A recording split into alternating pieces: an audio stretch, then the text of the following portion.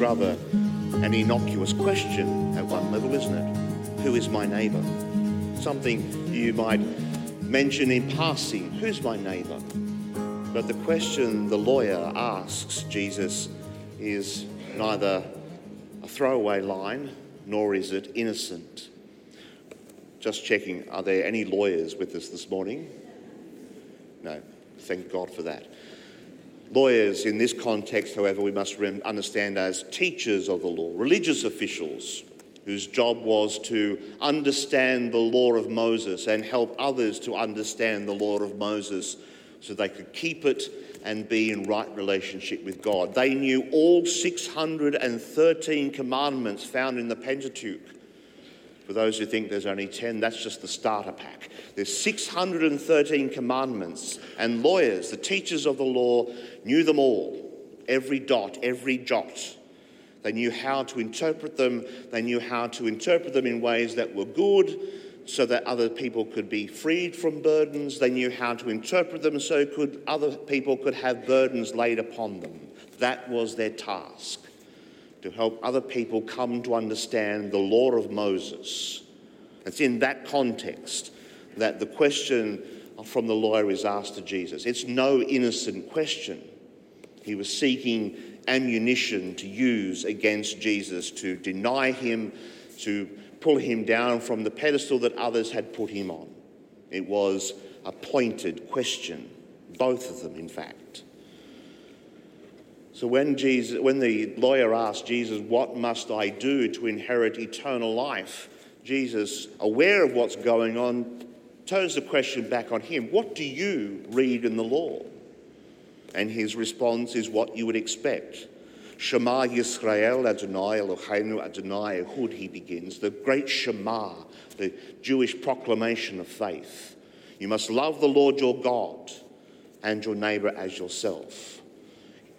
But then we see he, in an attempt to justify himself, knowing he'd been caught out, he wanted to have another go. An attempt to justify himself. And who's my neighbour? Because he had a very clear understanding of whom he was responsible for. And it was only those who fell within the remit of the law of Moses. And so we have the well-known story, this parable of the Good Samaritan.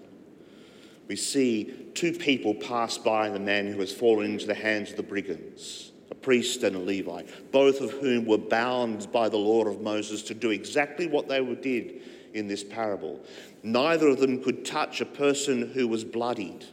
To do so would be to fall foul of the purity laws found in the law of Moses. They would be unclean, unable to enter into the temple and fulfill their role within the broader community. They did what the law required of them.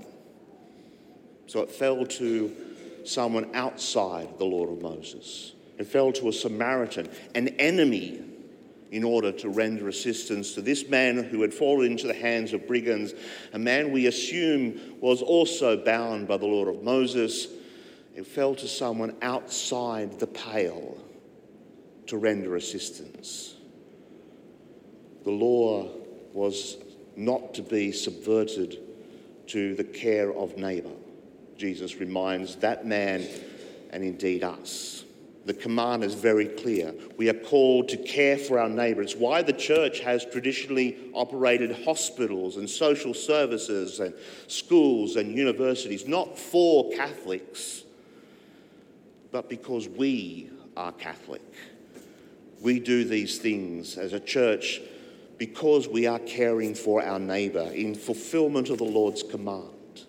That's why, not so we can get people into a church, but because we have no other choice but to care for our neighbour.